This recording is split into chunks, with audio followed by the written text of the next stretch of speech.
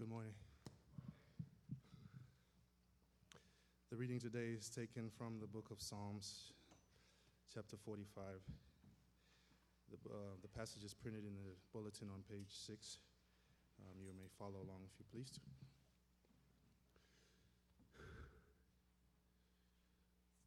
The heart is stirred by a noble theme as I recite my verses for the king. My tongue is the pen of a skillful writer. You are the most excellent of men, and your lips have been anointed with grace, since God has blessed you forever.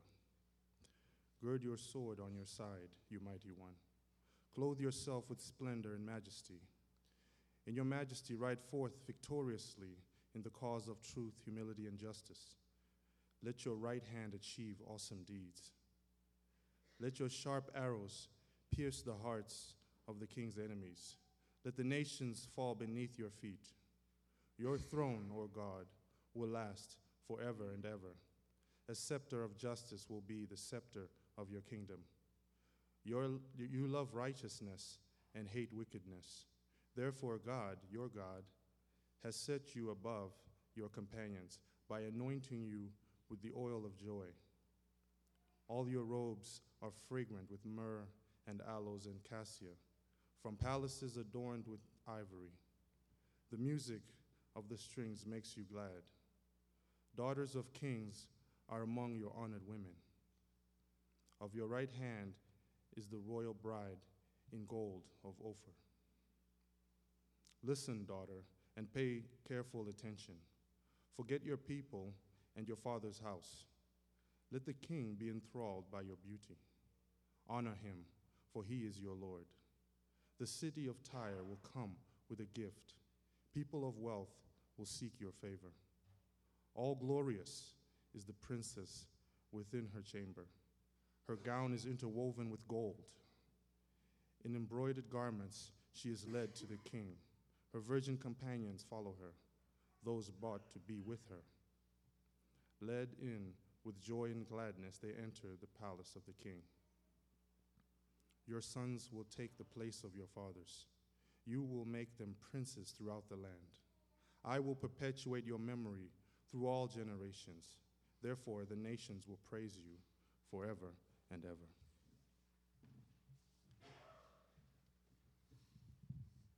Buenos días. La lectura de hoy es el Salmo 45. En mi corazón se agita un bello tema mientras recito mis versos ante el Rey. Mi lengua es como pluma hábil de escritor. Tú eres el más apuesto de los hombres. Tus labios son fuente de elocuencia, ya que Dios te ha bendecido para siempre.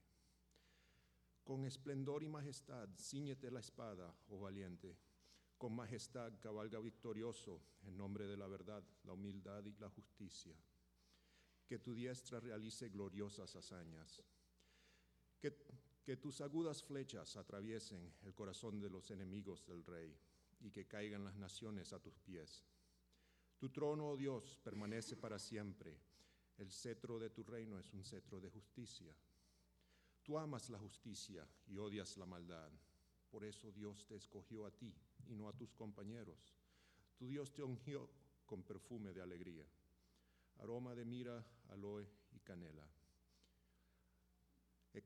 Exhalan todas tus vestiduras. Desde los palacios adornados con marfil te alegra la música de cuerdas. Entre tus damas de honor se encuentran princesas. A tu derecha se halla la novia real, luciendo el oro más fino. Escucha, hija, fíjate bien y presta atención. Olvídate de tu pueblo y de tu familia. El rey está cautivado por tu hermosura. Él es tu Señor, inclínate ante él. La gente de Tiro vendrá con presentes, los ricos del pueblo buscarán tu favor. La princesa es todo esplendor, luciendo en su alcoba brocados de oro. Vestida de finos bordados, es conducida ante el rey, seguida por sus damas de compañía. Con alegría y regocijo son conducidas al interior del palacio real. Tus hijos ocuparán el trono de tus ancestros, los pondrás por príncipes en toda la tierra. Haré que tu nombre se recuerde por todas las generaciones. Por eso las naciones te alabarán eternamente y para siempre.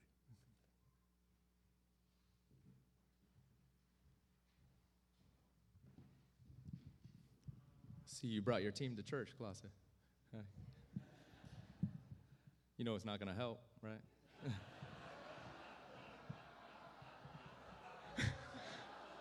Come back.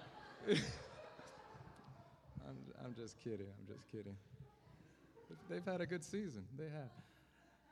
All right.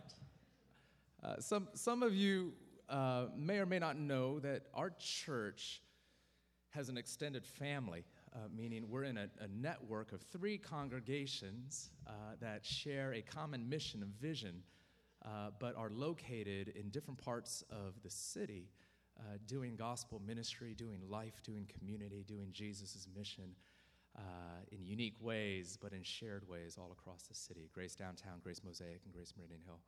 One of the joys and the pleasures and the privileges and the benefits of being in a network is on a week like this past week when I was just sick and barely had a voice at our Christmas Eve service, for those of you that were there and limping through the holidays, that I could call upon my dear brother, Glenn Hoberg, who just preached here 2 weeks ago, and to ask him to please fill in, even though my voice is slowly returning.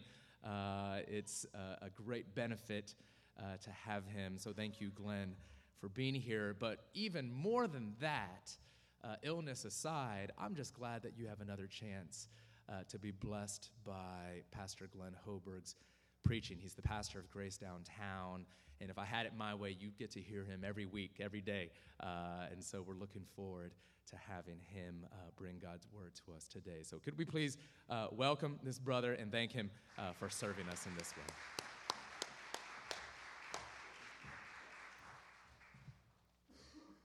Good morning. Well, Duke's pain is my gain because I get to be with you again, which is always a joy for me. And I'm grateful to spend this New Year's Sunday with you. Would you pray with me? God, we are grateful to be gathered here, and we come from many places. You are the knower of every heart in this room. Whether it is a heart that is wondering if you even exist, a heart that is feeling so close to you right now. Thank you that we can come as we are, and even a little bit of trust goes a long way with you. In Christ's name, amen. Well, this past week I read an article from a respected counselor on how we change. And, you know, it was on the heels of New Year's resolutions, stuff like that. And in that, he made the comment that, you know, many times the way we approach change is in a New Year's resolution sort of way. I'm going to make this big commitment, I'm going to make this vow, and I'm going to change. But he said, in reality, we change through about 10,000 little decisions we're making all the time. That's really how you change. And I would say it's even a layer under that. It's not just the many, many decisions, but the beliefs underneath the decisions that lead us to change. And there is no more life-changing belief a person can come into than to believe that they are loved by God. I mean, really loved by God. Not the sort of when someone goes, well, God is love, general. I mean, to know you are personally, passionately, really loved by God. That is a life-changing belief. And so it takes us really to the core of what the Christian faith is about, who God is. The Bible says the overarching characteristic of God is love. And why he does what he does. God so loved the world, he gave his only Son that he might save us. And that love then leads us into who we become. We love because he first loved us, the Bible would say. And so, love is the underground spring that causes our lives to blossom. This is where our hope for change is. If you set any goal for 2016, I hope it is the goal of coming to know the love of God in your heart and life. It is a worthy goal, and I promise you, if you do that this year, next year, you'll come up to Duke and say, my life has been changed because of that. And so what I'd like us to do is to focus some time on a love song in the Bible, Psalm 45. We were looking at songs over Advent.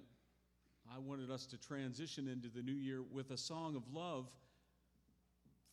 Now, if you have been at a wedding in recent years, you know that there are always songs of love, right? That first dance, maybe it's John Legend, All of Me.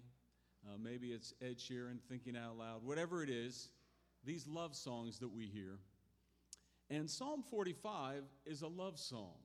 It's actually a wedding song. In fact, it's a royal wedding love song. Now, in America, we don't get to see many royal weddings, do we? We don't hold those sorts of things. But in 2011, you could actually watch one if you were interested in seeing Prince William and Catherine Middleton, Kate, right, get married. And it got me a little bit interested in what their playlist was.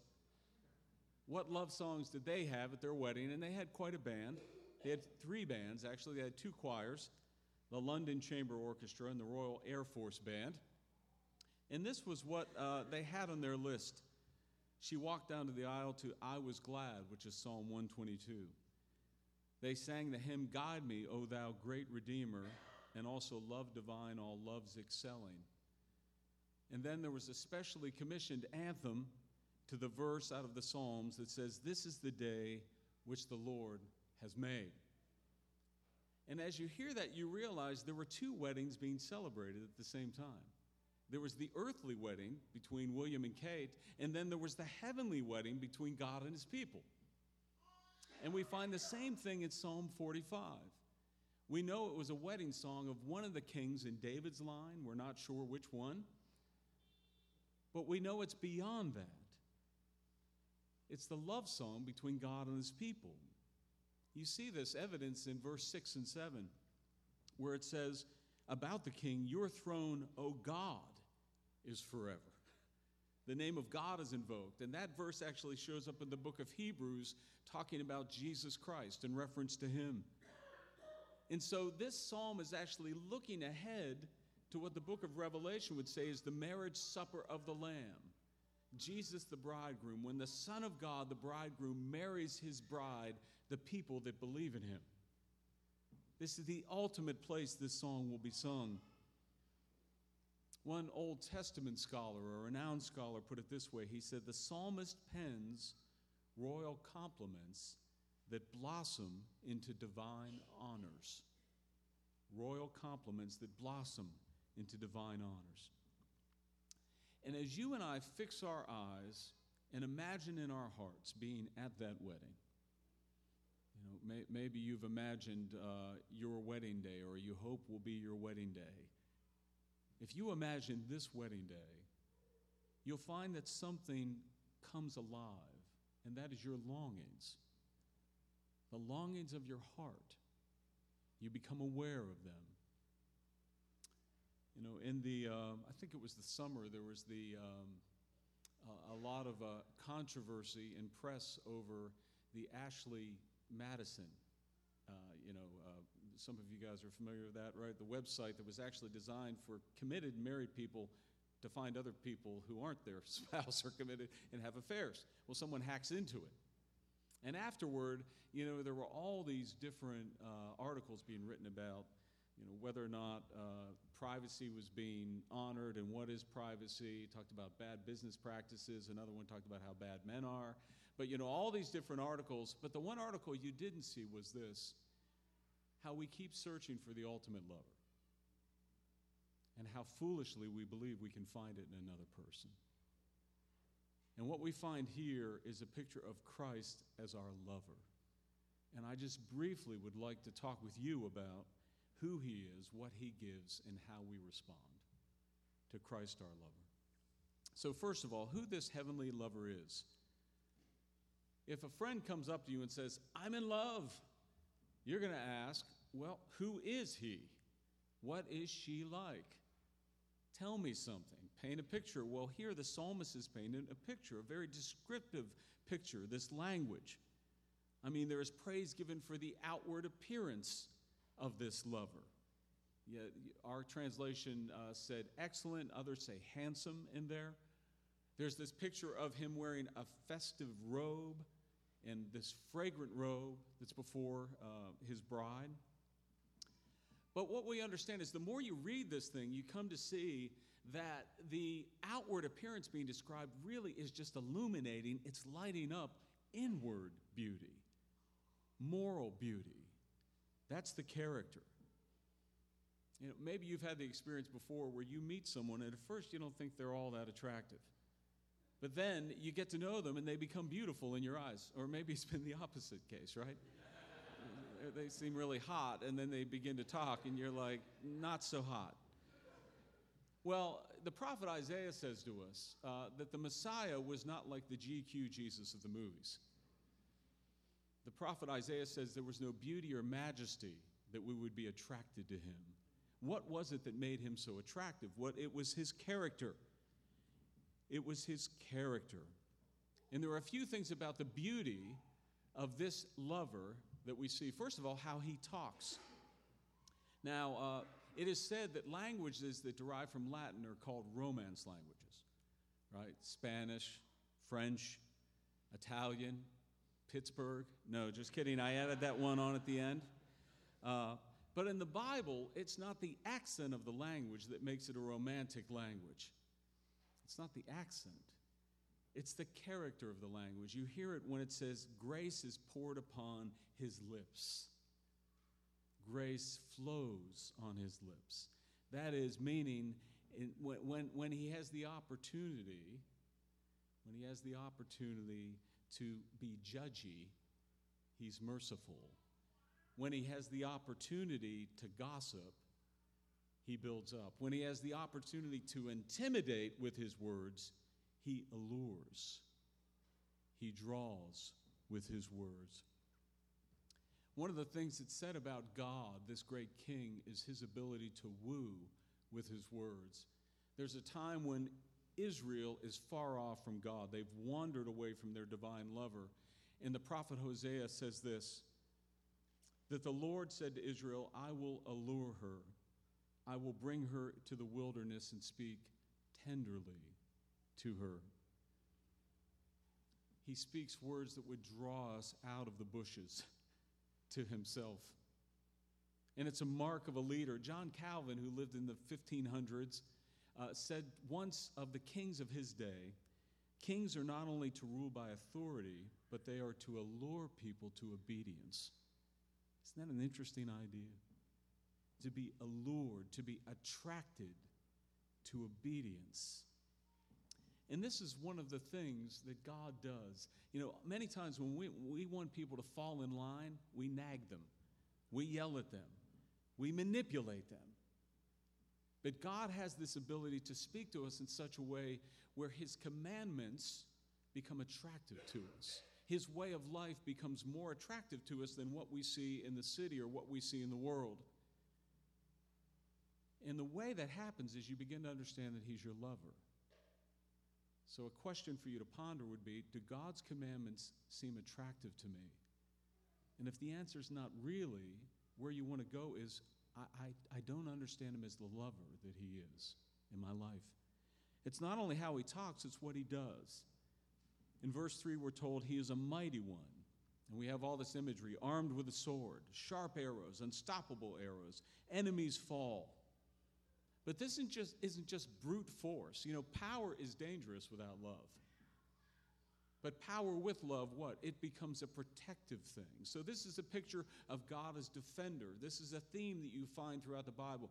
That God is the one that can defend his people against enemies. He defends them against physical enemies. I mean, heaven will tell the stories of how many times God protected you and me. But it's not just physical enemies, spiritual enemies. The enemy of accusation. You know, it's the inner enemies that are worse in our lives. Those are the ones that do us in. The voice of accusation, the voice of true guilt in our lives because of things we've done, the fear of impending judgment, all these sorts of enemies. And what we find that he is a mighty lover. I love that. Mighty love is what he's talking about here. It's not just brute force, it's love put together. One of the clearest expressions we have of this is in Romans chapter 8, where the Apostle Paul talks about the mighty love of God. And for some of you, this is a familiar passage, but I want to read it to you, and I want you to listen to it in terms of his love, how his love shows up. Who shall separate us from the love of Christ? Shall tribulation or distress, or persecution, or famine, or nakedness, or danger, or sword, all these enemies? No, in all these things we are more than conquerors. How are we conquerors? Through him who loved us. For I am sure that neither death nor life, nor angels, nor rulers, nor things, nor present, nor things to come, nor powers, nor height, nor depth, nor anything else in all creation will be able to separate us from the love of God in Christ. What are you afraid of right now? What are your fears? Maybe for you, New Year's Day was New Fears Day, right? You were just thinking about all the things you're afraid of for the new year. But how do you believe that you'll be protected? I think many times we're thinking God will just deliver me from these circumstances. But the thing is, we aren't delivered from the world of trouble. Jesus said, in this world, you will have trouble. You see, that's a no-win situation. If you think you're going to escape the world, you won't. The way that we actually withstand the world is living under the shelter of his love. It's the protection of his love. It's knowing his love that calms our fears. Another question for you to ponder. Where am I anxious? Where am I afraid at the present moment? Does his love make a difference? Does his love calm me? But lastly, the way he acts. We have this image of a king riding in a chariot. What's on the chariot side? If you could read, the license plate, it would say truth, meekness, and righteousness. Now, that's an unusual combination, isn't it? Because usually the people we know that tell the truth all the time, they're not very meek and humble. And the people that we know that are righteous, they tend to be sort of self-righteous. They're not humble. But you find with Jesus Christ, he's called both faithful and true, but also gentle and humble and lowly. He's these things at the same time. One commentator said this, even when he shall break his enemies with a rod of iron, he will do no man wrong. His vengeance and his grace are both in conformity with his justice. It's a complex of these attributes. You see, God doesn't give up his holiness, and he doesn't give up his righteous judgment and vengeance, but he doesn't do it unjustly. And you and I, as we begin to experience that love, find that happens with us. We're told in the Bible not just to speak the truth or speak love, but to speak the truth in love, right? And this is what it comes to be when we begin to know this lover. So this is who this heavenly lover is, just a little bit. But also, what is it that he gives? Now, royal weddings are not a private affair. Imagine if Prince William and Kate wanted to have a private wedding. There would have been a rebellion in England. Right? People want to see the wedding. I want to see the footage. Because they understand they have a stake in the king. And it was the same for Israel. As they heard this song and watched this royal wedding, as they looked up there, they didn't just look and go, well, that's nice for him. Wish I could be king. They understood that their future was part of the king's future and the queen's future. They understood their stake, their lot was with his lot. They were bound together. His blessing meant their blessing. His honor meant their honor. His favor meant their favor. And you find a similar relationship here between the bride and the king. She now shares what the king has. And when people get into relationship with Jesus Christ the King, you share what your bridegroom has. In a good marriage, that's always the case. What sort of things? 3 things. First of all, we share glory. We're told that the beauty and riches paid to the king now reflect upon her, the bridegroom. Verse 13, she wears a many-colored robe. She stands at his right hand. She's in the company of her bridesmaid. She is sent wealth from these regions with fine gold. The bride now is sharing in the riches, in the splendor. And the Christian gospel says that when you enter into relationship with the King of glory, you become glorious. Listen to what the book of Ephesians says. And this is that passage where the Apostle Paul's talking about marriage between a man and a woman, but you notice he's not satisfied just talking about that. He can't help but break through heaven, and talk about our wedding. This is what he says. He talks about the bride.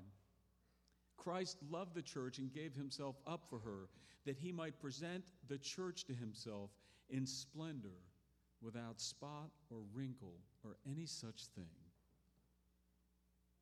You know, living in a home with two daughters, I've had my fair share of say yes to the dress episodes. And, you know, it's one of these things where it's really amazing if you watch this, because there's such attention, right, given to these clothes, that they fit the bride perfectly, but they're beautiful, right? They have such detail and design. Well, God goes one further. God is aware that his bride needs that. Splendor without spot or wrinkle, holy or blameless, complete glory and righteousness. You're not going to find a dress like that on earth, right? Walk into yes to the dress and say, what I'd really like is a dress that covers up my shame. What I really would like is a splendor that takes away the guilt and the things that I've done and my regret. Do you have anything in my size? You can say that to God, and he'll, yes, I do. It's the righteousness of my Son. I mean, imagine if you and I had to wear all our bad and selfish deeds on the outside. Imagine if that's what we had to wear. The lust for reputation, lusting after other people's talents and gifts. All the different things, the envy, the bitterness, the rage we feel. Imagine if we had to wear them on the outside. I mean, if you're like me, you go, man, I'm glad I don't have to. I'm glad that no one sees that, but that's not really true. One person does see it. God sees it. And this is what's so amazing about the gospel. He sees it. He sees that, and yet he sends his beloved Son to wear that mess so that he might clothe us in his righteousness. I mean, as Jesus Christ was being crucified, it wasn't just a painful event he was going through, a horrendous event. As he is hiked up on this cross and he is half naked, the Son of God, and he's beaten beyond recognition, and people are throwing things at him and spitting things at him, and he is ugly before the world. That's a picture of him taking on our moral filth, our wrong deeds, our selfish deeds. He does that so you and I might receive his righteous deeds by faith. Righteous and holy. But he not only gives us glory, he gives us gladness. In verse 15, we're told about the joy and the gladness that the bride experiences as she's led into the presence of the King. One of the finest signs that you and I are beginning to understand God's love is our joy. You know, someone has said, if you really believe that God gave his Son for you, notify your face, right? Your smile, right? Notify your joy. Joy is this index that I really believe I'm known by this lover. I think many times again, you know, if someone just said to you, be more joyful, smile more, that ain't going to work. There's got to be something deeper in you. So it's this gladness that comes from what he gives. But lastly, the generations. In place of your father shall be your sons. You will make them princes in all the earth. Not too long ago, I caught up with the film Interstellar. And there's a line in it where the father says, a parent's job is to become their child's future memories. A parent's job is to become their child's future memories. Now, you know, that's not all the way true, but it's some of the way true, right? If you have a niece or a nephew in your life, if you have a son or daughter, you can't help to hitch your future to their future. What you long for them becomes part of your life, those longings. Well, it's a similar thing we're here. The greater fulfillment comes. The king is saying to the bride, listen, you know, forget your father. That's hard to hear as a father with daughters. Forget your father. Forget your family and come to the future, and I will give you descendants. We'll have a future together. And the beautiful thing about this is whether or not you're married or whether or not you're able to have children or whether or not you have children, this promise is true for anybody that's in Christ. The Bible says that Christ brings many sons and daughters to glory. How does he do that? Well, he does it through you. He does it through me. God brings people into his family through us, and so that when you get to heaven, you have a chance to look out and go, this is the legacy that God has done through my life. It may be tutoring a child. It may be spending time with a neighbor's son who needs some support. This is the legacy. These are the future generations that God has given us. So all these things, glory, gladness, generations to come, happens when you enter into this marriage. These are the wedding gifts you've gotten. Martin Luther has this great quote to really nail this point. I've got to read it to you because he understands this idea of what it means to be married to Christ in faith, what it means to have a spiritual marriage with God.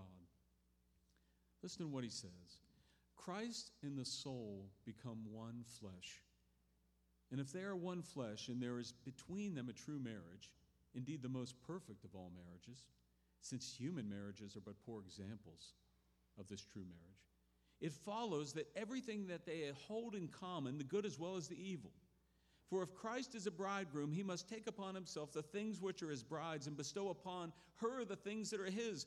By the wedding ring of faith, Christ shares in the sins, death, and pains of hell, which are his bride's. As a matter of fact, he makes them his own and acts as if they were his own, as if he himself had sinned. He suffered, died, and descended into hell that he might overcome them all. Who then can fully appreciate what this royal marriage means? Here, this rich and divine bridegroom, Christ, marries this poor, wicked harlot, redeems her from all her evil, and adorns her with all his goodness, of which she may boast in the face of death and hell. If I have sinned, yet my Christ, in whom I believe, has not sinned. And all his is mine, and all mine is his. As the bride in the Song of Solomon says, my beloved is mine, and I am his. Can you say that? My beloved is mine, and I am his, of God. You can say it. You can say it today. But how do we respond to close? Well, we respond with an undivided heart. There's only one fitting response to that sort of love. If someone loves you that way, there's only one way to return it. It's with a pure and undivided heart.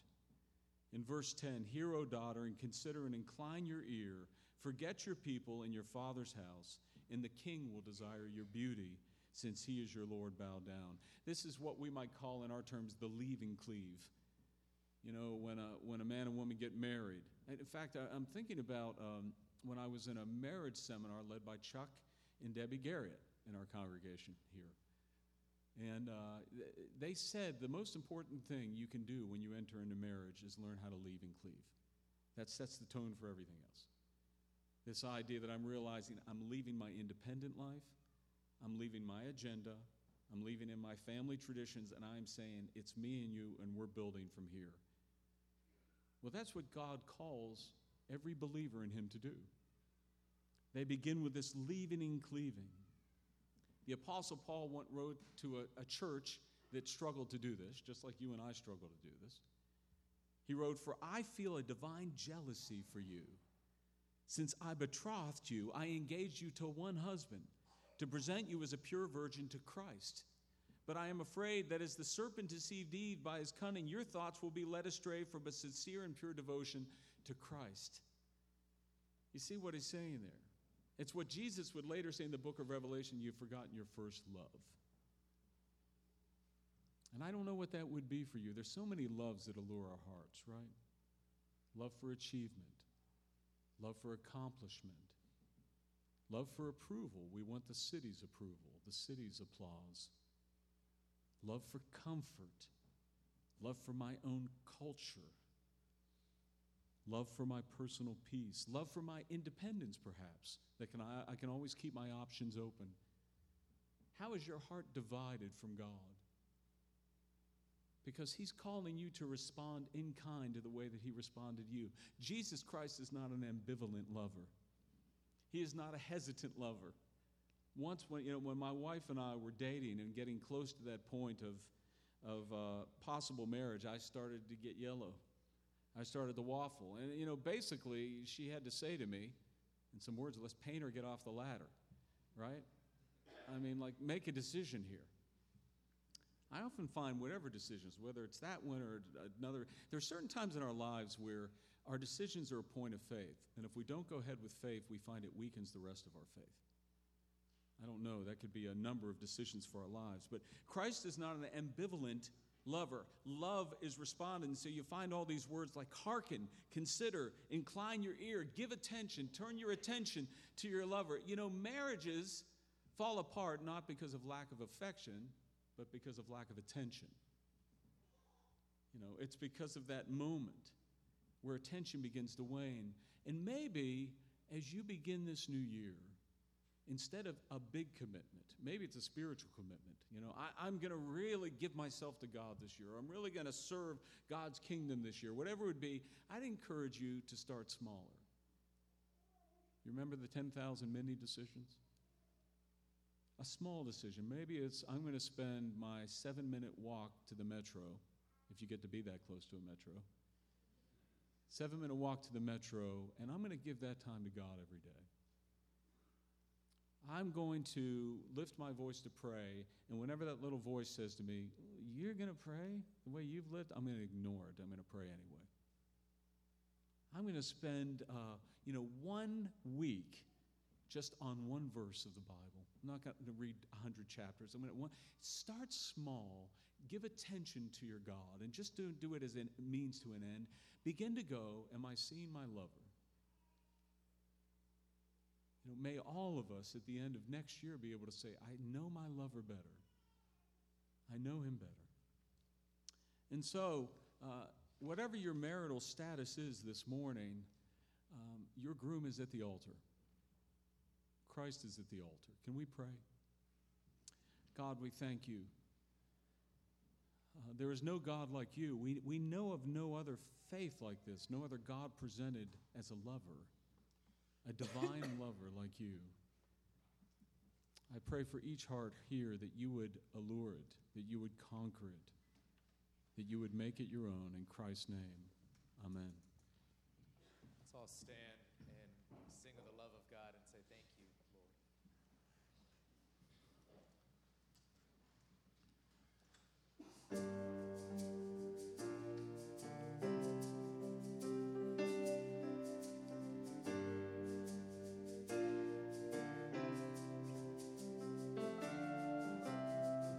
I come before you today, and there's just one thing that I want to say. Thank you, Lord.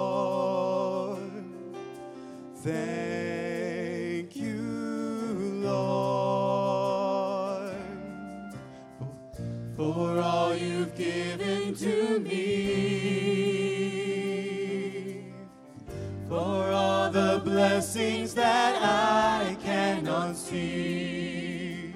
Thank you, Lord. Thank you, Lord. With a grateful heart, with a song of praise, with an outstretched arm, I will bless your name. Thank you, Lord. I just want to thank you, Lord.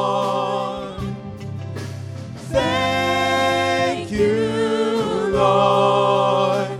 I just want to thank you, Lord.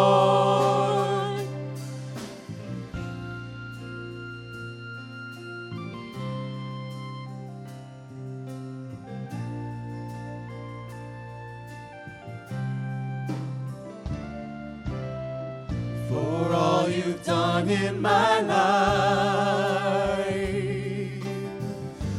You took my darkness and gave me your light. Thank you, thank you, Lord. I want to say thank you, Lord. You took my sin and my shame. You took my sickness and healed all my pain. Thank you,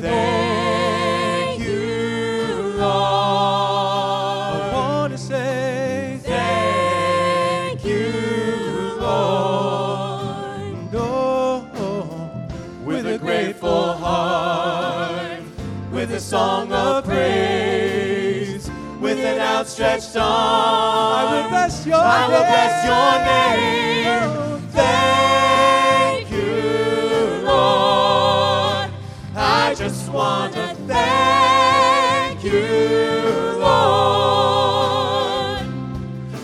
Thank you, Lord. I just want to thank you, Lord. Gracias Dios, quiero darte gracias Dios.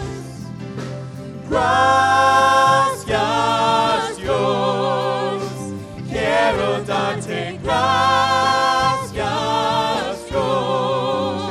Thank you, Lord. Thank you, Lord. I just want to thank you, Lord. Thank you, Lord. I just want to thank you, Lord. Thank you, Lord. Amen. Why don't you have a seat? Let me tell you, this is how great the love of God is. Not only does he tell you about it, but when you have a hard time believing his love for you,